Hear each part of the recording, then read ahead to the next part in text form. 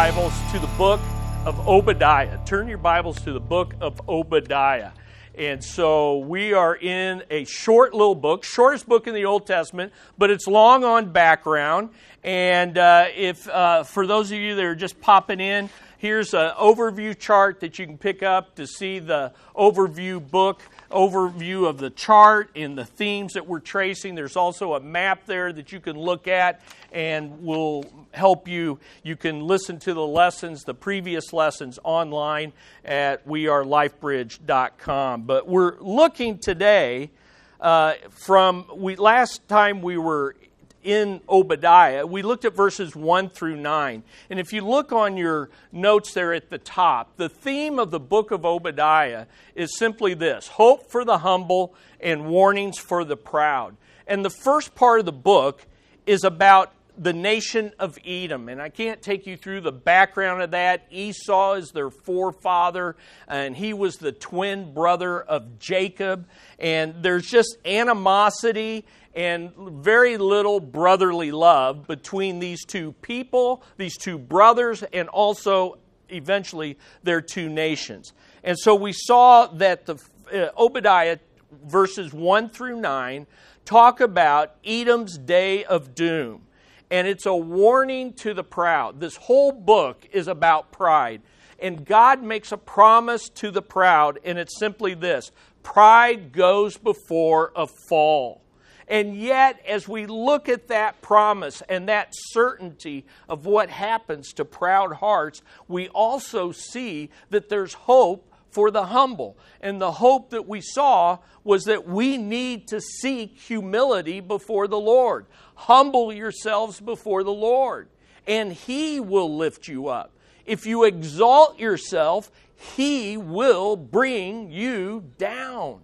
And that's verses 1 through 9. And we saw the cause of it. It was Edom's proud heart. We saw the certainty of it. The Lord God, who is sovereign, will bring down every proud man, woman, child. It doesn't matter. Proud hearts will be humbled. And we saw the completeness of it. But today we're going to move into verses 10 through 14. And here we're going to see Judah's day of discipline. The word day is throughout this whole short book. Now, Edom's day is a day of doom, and it's mentioned only once in verse 8. Look at verse 8. It says this: "Will I not on that day, declares the Lord, destroy wise men from Edom and understanding from the mountain of Esau. Then your mighty men will be dismayed, O Teman, major city in Edom, in order that everyone may be cut off from the mountain of Esau by slaughter." Their pride was bringing a certain and complete day of doom. Day is mentioned once. But when we move into verses 10 through 14, we see that Judah has a day of discipline from the Lord. It's not utter destruction, and it comes at the hands of unsaved nations, but ultimately it's the Lord disciplining their people, for they too have proud hearts. The difference between Edom and Judah is Edom is not in covenant relationship with the Lord God, their Creator. They are not believers, and therefore their pride will bring utter destruction because they have failed to repent before the Lord God. But Judah is in covenant relationship. They are His chosen people. They have entered in by grace through faith, through their father Abraham, through their father Isaac, ultimately through Jacob, the twin of Esau. They have entered into a covenant relationship, and so they are in relationship with Him. And when they become proud and puffed up, instead of being utterly destroyed, they are disciplined because Yahweh is a faithful promise keeper. Now, look there in your notes. I listed in that chart all the references to day. And it's really interesting. It's mentioned 10 times, and it's basically called your brother's day. Edom, your brother nation, Judah is going to have a day of discipline, and you're going to see it. And how you respond to their discipline is going to determine your destiny. And if you look there, and I try to show it to you there in the words, Obadiah uses 5 different Hebrew words. It's going to be a day of unexpected misfortune. It's going to be a day of misery. It's going to be, secondly, a day of divine punishment. It's called destruction, and that word destruction means the Lord's discipline, where He removes His people out of discipline for their rebellion. It's also called a day of hopeless tribulation. It's like being in a tight spot with no escape. It's like being between a rock and a hard place. It's like being up a creek without a paddle. That's what this word distress means. And it's often used of Jacob's time of trouble in prophecies. It's used of that tribulation, that ultimate pressure, that ultimate discipline that will come to the nation of Israel in the end times. But here it's a historical event where Judah and ultimately Jerusalem are attacked, and it's a day of great pressure and tribulation. It's also called an oppressive disaster. It's a place, it's a day where the nation was hopeless and helpless. They were crushed. They were brutalized. We just heard from our global partner, Richard Lewis, talking about these refugees. They're coming from that kind of experience where women are being raped, children are being slaughtered, captives are being taken. It's real world stuff that's still going on in the world today. That's what Judah, that's what Jerusalem was experiencing. They were helpless and hopeless. And it was so severe, this word that God uses, this day of distress. And He repeats it 3 times in these 4 verses. It's something that where people are so crushed, they are to be pitied. They are to be shown mercy. They are to be treated with unbelievable kindness because they are so hopeless and helpless. But we're going to see Edom, due to proud hearts, did the very opposite of showing pity. They pounced on him. Instead of showing mercy, they mocked them. And that is their great sin. And finally, the 5th word that's used for this day of discipline, it's just evil misery. It's evil misery brought about by evil people and yet sovereignly controlled by a gracious God. Now, let me just say right here that this is the mark of true believers. They can see the evilness of this present fallen world, and they can even see it in their own hearts and understand that there is a sovereign God that allows it in His mystery. He allows it in His wisdom, and yet He is graciously working His purposes through it. And you're like, I don't get it. I don't get it. Well, it's okay. You're not God. And neither am I. I don't always get it. If I ponder the evil of this world too long, if I turn inward and look at the fallenness of my own heart too long, pretty soon the world gets skewed, God gets pushed away, and ultimately God gets blamed for the evil. And yet if you will submit to the Word of God, you will see in the Word of God, the blame is not His. The blame is ours. The blame is ours.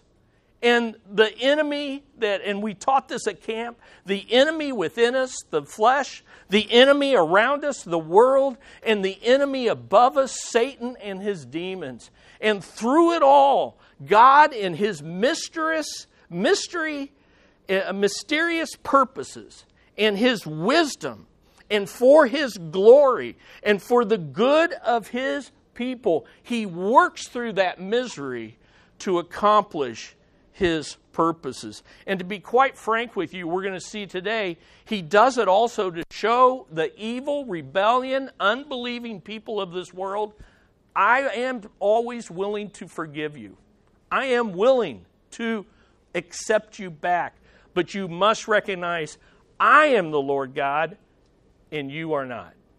Okay? So that's kind of, here we are. So we're going to divide this up into two parts. Today we're just going to kind of look at the historical and the background and just be sure we understand what's going on in verses 10 through 14. We'll complete the lesson next week. But let's look at Judah's day of discipline. And I want you to see, first of all, the circumstances of Judah's day of discipline. What are the circumstances that take place in verses 11 through 14? Why did this horrible day of discipline, distress, and destruction take place? Very simply, Judah's unfaithfulness toward their covenant God.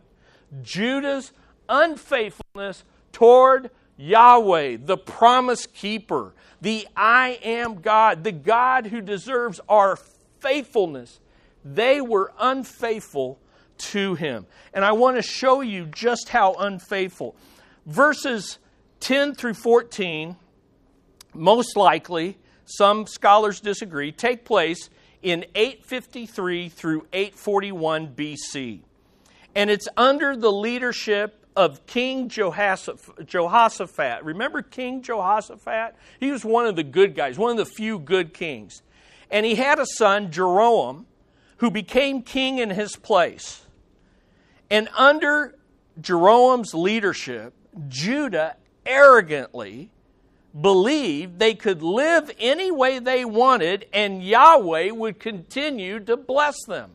And that, unfortunately, is a common misconception of many of God's people, thinking that once I am saved and I'm in a covenant relationship with Yahweh through His Son, the Lord Jesus Christ, my sins are forgiven and I can live any way I want without any repercussions. After all, I'm forgiven. He's my Father.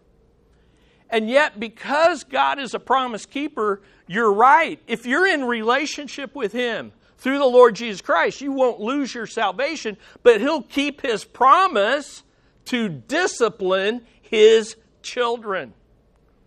Okay, just like a loving parents do. Loving parents don't look away from disobedient children. They run to them and they discipline them in love. And it is never pleasant when we are disciplined. And our pride is exposed. Our rebellion is revealed. And how we respond to that discipline determines whether, to be honest with you, it reveals whether we're born again or not. Because born again children will respond to God's discipline. And that's what God wanted for the nation of Israel. They proudly believe they could willfully break their promises to live for God, and God would continue to keep His promises to just keep on blessing them. So let's look at 2 Kings. Turn your Bibles to 2 Kings 8, 16 through 19, and we're going to look at the unfaithfulness of King Jeroboam. We're going to see what brought about this day of destruction, this day of distress. 2 Kings chapter 8, verses 16 through 19. Notice what it says in verse 16. Now the 5th year of Joram, the son of Ahab, king of Israel. So by this time, Israel and Judah are divided in two. And at this time, Ahab is the king of Israel in the north, and he is a complete apostate. And northern Israel is hanging by the thread of God's mercy, and they're about to be swept into captivity by the Assyrians because of the great wickedness of Ahab and his wicked wife Jezebel. They were apostates, full-blown apostates who had turned away from the living God to worship the false god of Baal. So that's the context. But down in Judah, The expectation was Judah should remain faithful in spite of Israel's sins. But notice what happens. Jehoshaphat, being then the king of Judah, Jeroboam, the son of Jehoshaphat, king of Judah, became king. He was 32 years old when he became king, and he reigned just 8 years in Jerusalem. If you know anything about the kings of Israel and Judah, the longer the reign, the more godly they were, because the Lord blessed and kept them and pushed back their enemies. The more wicked the leadership was, the more wicked the nation became under that leadership, the shorter the reign of the king, because God would allow pagan nations to move in to discipline his people. So notice, he reigned for 8 years. Why was his reign so short? Look at verse 18. He walked in the ways of the king of Israel, just as the house of Ahab had done. For the daughter of Ahab became his wife. Okay, talk about poor choice in a marriage partner, okay? Okay, if you just want to know this man's heart, look at who he chose as his wife. I'm going to marry wicked, pagan, Baal priestess Jezebel. I'm going to marry her daughter. And come in, and that also meant you were then in a covenant, alliance, and treaty with wicked Ahab. Wrong choice for a godly king. And he did evil in the sight of the Lord. However, now this is verse 19. This is where the covenant faithfulness of God comes in. However, the Lord was not willing to destroy Judah. Why? Because Jeroboam was a good guy and he wanted, he deserved that? No, he deserved destruction. It was for the sake of David, his servant. And was it because David was a sinless man? No, we taught the teens 2 weeks ago that David sinned greatly with adultery and murder and entitlement as a king. No, the reason Judah is spared in spite of their wickedness is given to us. He had promised him to give a lamp to him through his sons always. 2 Samuel 7 is the Davidic covenant where God promises you will always have a king. And of course we know that better king is who? The Lord Jesus Christ, who was yet to come. Definitely not Jeroboam, because he did at least 3 things here. He walked in the ways of Ahab, the apostate, instead of the ways of David. He married the daughter of Ahab and Jezebel, and he did evil. In other words, if I could sum this up, for those of you that have been in this study, he chose to despise the covenant blessings of God, just like Esau did. He chose to live for the flesh. And when you despise God's blessings, God brings discipline upon his people. Thankfully, he's a promise keeper.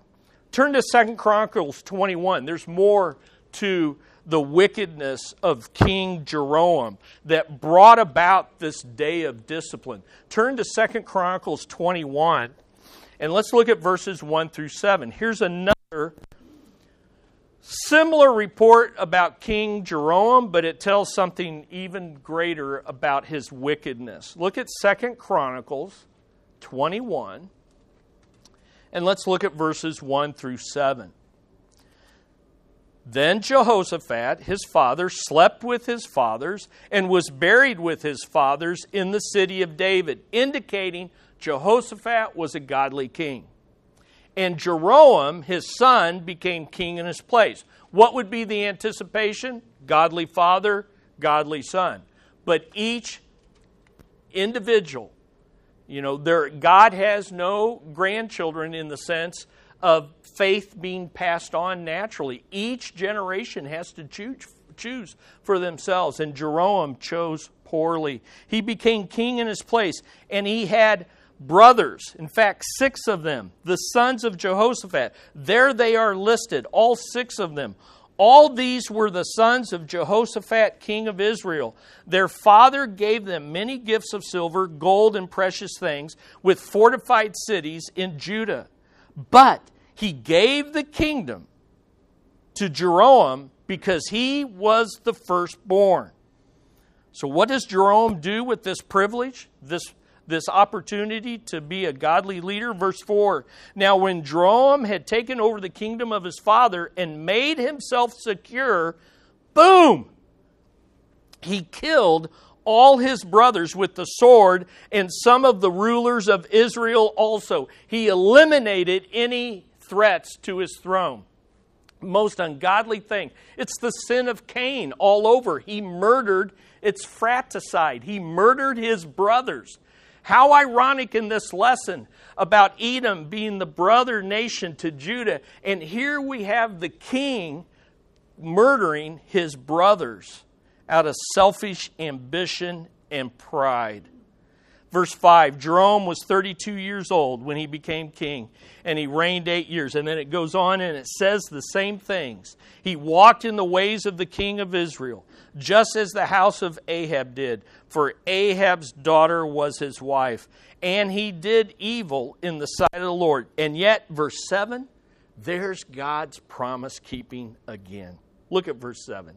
Yet the Lord was not willing to destroy the house of David because of the covenant which he had made with David. And since he had promised to give a lamp to him and his sons forever. So here God is in this covenant relationship. And even though Judah was unfaithful, the covenant-keeping God, the I am God, he keeps his covenant faithfulness, but not without severe discipline. And so here we are. What happens is the Lord allows in about 845, somewhere in there, 850, he allows the Philistines and the Arabs to come together in the Arab nations, the Arabian peoples, and form a coalition that attacks Judah and enters into Jerusalem. And that is the day of distress. And Edom, who is right there in the south, is their brother nation, and they're watching this happen. And they add to this day of distress because of Edom's unbrotherliness. Edom's unbrotherliness. So this day of distress was due to Judah's unfaithfulness. But Edom saw their misery and acted unbrotherly toward their brother nation, that they were blood related. So let's keep reading 2 Chronicles 21. We see what happens. Look at verse 8. So we see verses 1 through 7 in 2 Chronicles gives us the reason. Judah's unfaithfulness. But now we see what Edom does when Judah's in rebellion. Look at verse 8. In his days, Edom revolted against the rule of Judah and set up a king over themselves. So instead of Judah ruling over Edom and the nations as God has promised, in their rebellion, God allows this pagan nation to begin to throw off their rule and be independent. Verse 9, then Jeroboam crossed over with his commanders and all his chariots with him, and he arose by night and struck down the Edomites who were surrounding him and the commanders of his chariots. So in his own power he goes and he fights back against Edom. But notice, he fought him off, but he couldn't keep him off. Verse 10, so Edom revolted against Judah to this day. Then Libnah, which is a semi-Philistine city, it revolts at the same time against his rule. Why did all this happen? The Bible tells you, verse 10, because he had forsaken the Lord God of his fathers. You see what's happening? Do you see what's taking place? The covenant-keeping God won't destroy his covenant people, but he will discipline them severely. And he will keep his promise that when you're unfaithful to me, I will bring discipline upon you. And I will use the pagan nations around you that you should be ruling over to actually begin to rule over you.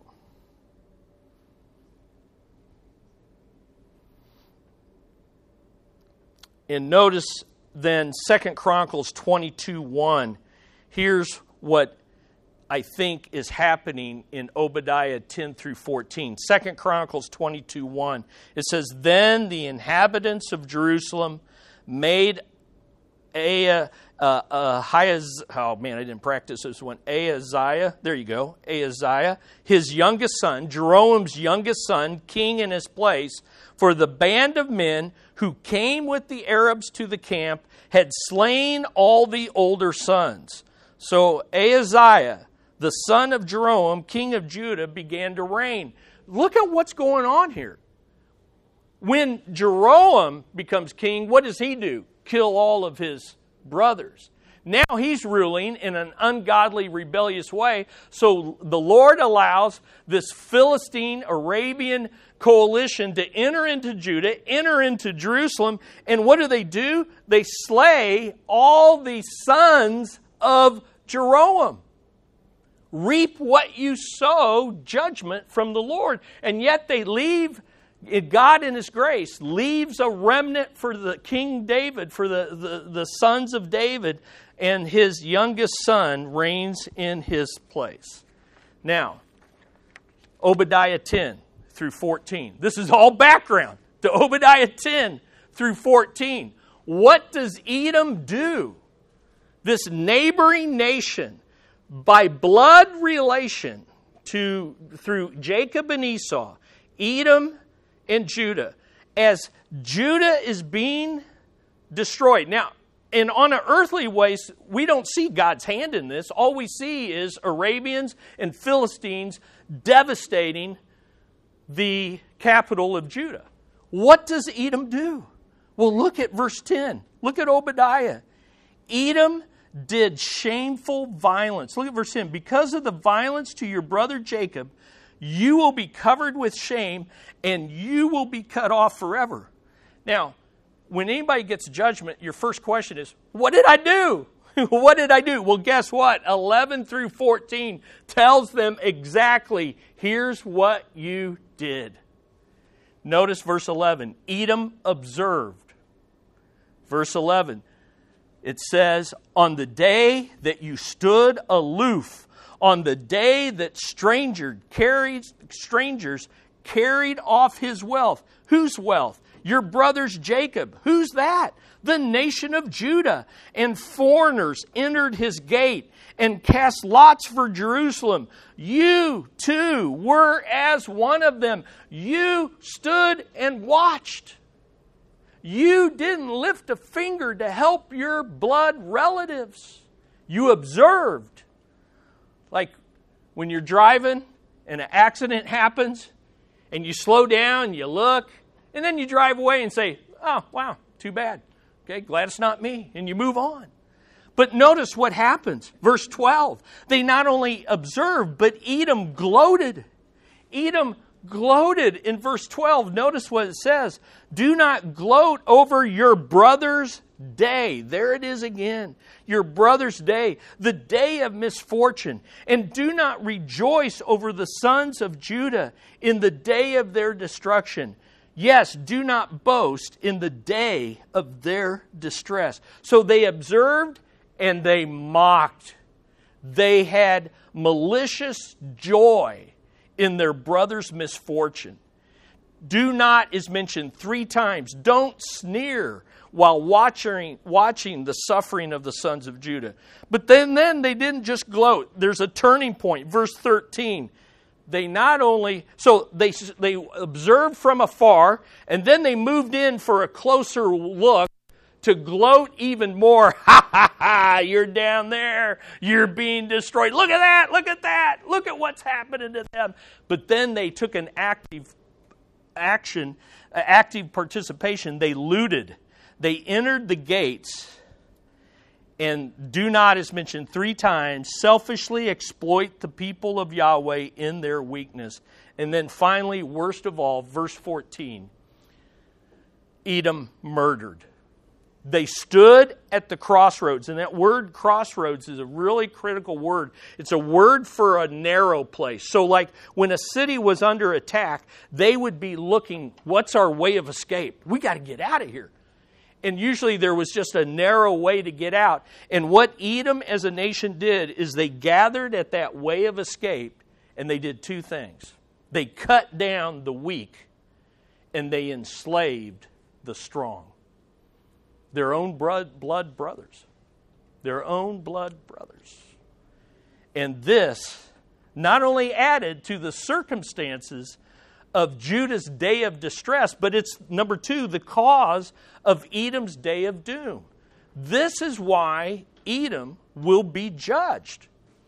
God calls what Edom did violence. Violence. So here's what's going on in the book of Obadiah. Look at verses 1 through 9. God says, you have a proud heart. You have a proud heart. And then in verses 10 through 14, he shows them, and here's the proof of your proud heart. You have treated your brother in their misery. And this is the proof. So it says in your notes, what's the proof Edom had a proud heart? It's in how they treated their brother Judah. And guess what? That's how you and I know if I have a proud heart. How do I treat other people that I'm in covenant relationship with? Here's what Edom did. They failed in two ways. Number one, they failed to be their brother's keeper. They failed to be their brother's keeper. Remember when Cain killed his brother Abel?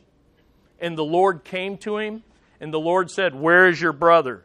Not because the Lord didn't know, but he was confronting Cain with his sin. And what did Cain proudly and arrogantly say? Am I my brother's keeper? Am I supposed to care about him? Am I supposed to keep watch for him? Am I supposed to love and show compassion to him? And the answer is, yes. That's what the humble people of God do. It's only proud unbelievers that fail to be their brother's keepers. What is unbrotherliness? Well, it's simply this: not treating someone I'm related to physically or spiritually the way God says I should. Now think about that. That's pretty broad. What is unbrotherliness? Or if you want, unsisterliness. The idea is, what is it when I fail to act like a brother or sister to those I'm in covenant relationship with? You fail to treat them, whether they're physically or spiritually your family, the way God says that we should. Here's what Joel 3:19 says about Edom. Edom shall be a desolate wilderness because of violence. There's that word again. Violence against the people of Judah. And here's how he describes violence. They shed innocent blood in their land. Turn to Ezekiel 35. Turn to Ezekiel 35, 1 through 6. I've said in this series that Edom is mentioned more time in prophecy than any other nation except for Assyria, Babylon, and Egypt. So here's Ezekiel 35, 1 through 6. Here's Ezekiel saying the same thing that Obadiah is saying. You failed to be your brother's keeper. Look at Ezekiel 35, 1 through 6. Verse 1.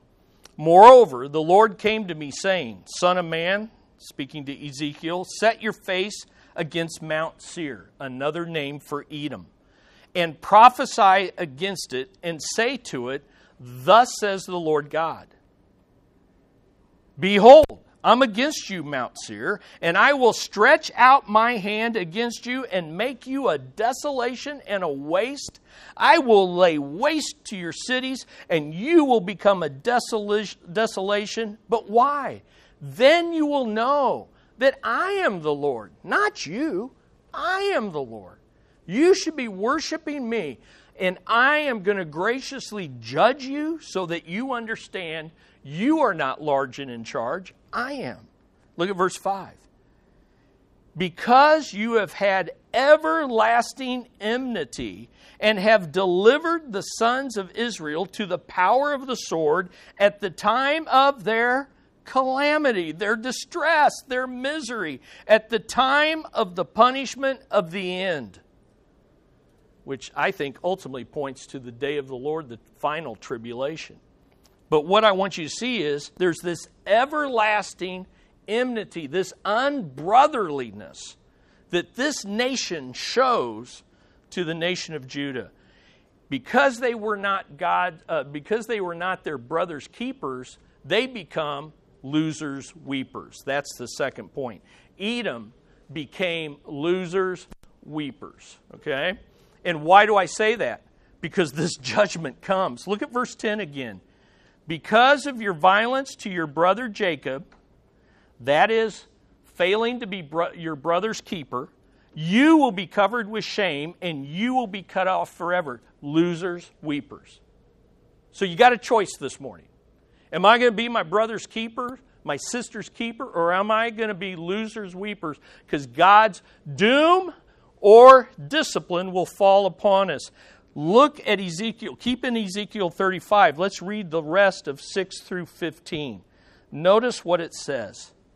Therefore, as I live, I am the living God, declares the Lord God. And there's the same phrase, Lord God. Lord is sovereign. God is Yahweh, promise keeper. Same two words that Obadiah uses in verse 1. Because I am the sovereign promise keeper, I will give you over to bloodshed, and bloodshed will pursue you. Since you have not hated bloodshed, therefore bloodshed will pursue you. Reap what you sow. You love to murder innocent people? I'm going to let you be murdered. Okay? I will make Mount Seir a waste and a desolation. I will cut it off from the one who passes through and returns. I will fill its mountains with its slain. On your hills and in your valleys and in your ravines, those slain by the sword, it's going to pile up like driftwood. I will make you an everlasting desolation. Your cities will not be inhabited. Then you will know that I am the Lord. Verse 10, because you have said, these two nations, Israel and Judah, these two lands will be mine, and we will possess them. Although the Lord was there. In other words, it's my land. They are my people, and you think you're going to possess them? Therefore, as I live, declares the Lord God, sovereign promise keeper, I will deal with you according to your anger and according to your envy, which you showed because of your hatred against them, your blood brothers. So I will make myself known among them when I judge you. Then you will know that I, the Lord, have heard all your revilings which you have spoken against the mountains of Israel, saying, they are laid desolate. They're given to us for food. And you have spoken arrogantly against me and have multiplied your words against me. I've heard it. I've heard it all. Thus says the Lord God, as all the earth rejoices, I will make you a desolation. As you rejoiced over the inheritance of the house of Israel because it was desolate, so I will do to you. You will be a desolation, O Mount Seir, and all Edom, all of it. Then they will know that I am the Lord. Wow. You know what I walk away from that? God cares how we treat other people. Even when unbelievers treat blood relatives wrongly, God judges that. How much more when we are covenant people and we mistreat our blood family and we mistreat our covenant family here at the church? This is serious stuff that blows me away. Because we are so apathetic. We are so indifferent. We are so quick to snipe and to criticize and to look away from the pain of our brothers and sisters. And God sees it all. God hears it all and says, I'm having none of it. That's how big being your brother or sister's keeper really is. I don't know about you, but that's convicting. especially as Americans who are so independent, so isolationist, so, hey, I come to church and then I get out and I try to talk to as few people and hear about as few problems as I possibly can because I'm okay, therefore the world's okay. That shouldn't be. So, you may be asking in these last few minutes, what's this have to do with us? Well, I read a lot of the Word of God because for me, when I read that stuff, the Spirit starts working on me. Does it start working on you? But here's the connection. So here's my final point. And we'll get into this more next week. The connection to our potential day of doom or discipline. Here's the bottom line. The Bible, if you are here this morning, I presume on nothing. If you're here this morning and you are not a believer and you're being unbrotherly, there is a day of certain doom in your pride. And if you are here as a believer and you are being unbrotherly to God's people or to your blood relatives, even if they're unbelievers, then there is a day of discipline awaiting you and me. Listen to just some verses. Listen to 1 John 4:20. If someone says, I love God, and hates his brother, he's a liar. For the one who does not love his brother whom he has seen cannot love God whom he has not seen. In other words, when I love on Carmen here, a sister I can see, it manifests my love for the God that I cannot see. And if I don't show love and compassion to her, I'm showing that I have no relationship with the one true God who is compassionate and loving to me and to her. Listen to 1 Timothy 5:8. If anyone does not provide for his own, especially those of his household, his physical family, he has denied the faith and is worse than an unbeliever. So even how we provide for our physical family relates to our faith. Listen to Galatians 6:10. So then, while we have opportunity, let us do good to all people, and especially to those who are of the household of faith. So we need to be brotherly to our unsaved family, but we need to be especially brotherly and sisterly to God's family. Are you with me? There's priorities there. Here's a humbling question for us. Have we truly humbled ourselves before God, before the God we can't see, if we don't humble ourselves before the people we do see? So I just end with 3 questions here. First of all, am I proud? Am I proud? Do I relate to others with Christ-like humility? This whole series is meant to unveil our pride. Number 2, who is my brother? What are my covenant relationships? Think physically, blood relatives. Think spiritually, church membership. Think friendships and neighbors in which you are in relationship with. We'll talk more next week. Thirdly, as you think about those relationships, ask yourself this. Am I unbrotherly or unsisterly? Am I fulfilling my covenant responsibilities? What are my responsibilities in these relationships? And how am I doing? And how is my pride preventing me from being my brother's keeper? And what discipline is the Lord bringing upon my life? If you are a believer this morning, what discipline is the Lord bringing upon my life because I'm being unbrotherly or unsisterly? We'll talk more next week. Years ago, let me end with this illustration. Years ago, the Salvation Army was holding an international convention, and their founder was General William Booth, Salvation Army. And he couldn't attend because of physical weakness. He cabled the convention message to them. So he cabled to them the message that he would have preached if he had been there. But it was one word. Others. others. Others. Don't be like Esau. Don't be like Edom. Don't despise the blessings of God. And don't look away from the suffering of your brothers and sisters. You say, okay, how does this really work out? What's this? We'll look at that next week. But I pray that this background has been sufficient to begin for you to do what I have done. And I thought about it at camp as I watched our young people, our students, show brotherly and sisterly kindness to our 2 autistic twins who went with us. They loved on them. They cared for them. It isn't always easy.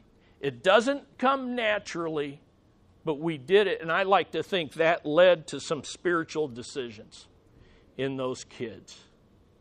I thought about it as I trimmed for 2.5 days my mother-in-law's trees on my vacation. It was so great. But that's what it is. That's what you do. And the older they get, your family, the harder it becomes. And the more we'll talk about that next week. It takes sacrifice to show brotherly kindness and love. You have to die to self. And you have to remind yourself, I'm crucified with Christ. And yet here's an act of worship, an act that is work, and an act that is a witness to a watching world. That I truly know the one true God. Let's pray. Father in heaven, you have been so gracious to us these past few weeks. I thank you again for the fruit and the work in the lives of our students. Let it be fruit that remains. I thank you, Lord, for the opportunity for our family to serve Gwen's mom this past week, and just the physical, relational reminders that we are our brother's keepers because you are our Heavenly Father. Lord, convict our hearts. Humble us now before our day of doom. Humble us now before our day of distress, that we may have joy in repentance and we may receive your covenant faithfulness and forgiveness. We pray this in Jesus' name. Amen. Hey, love on a brother or sister before you leave.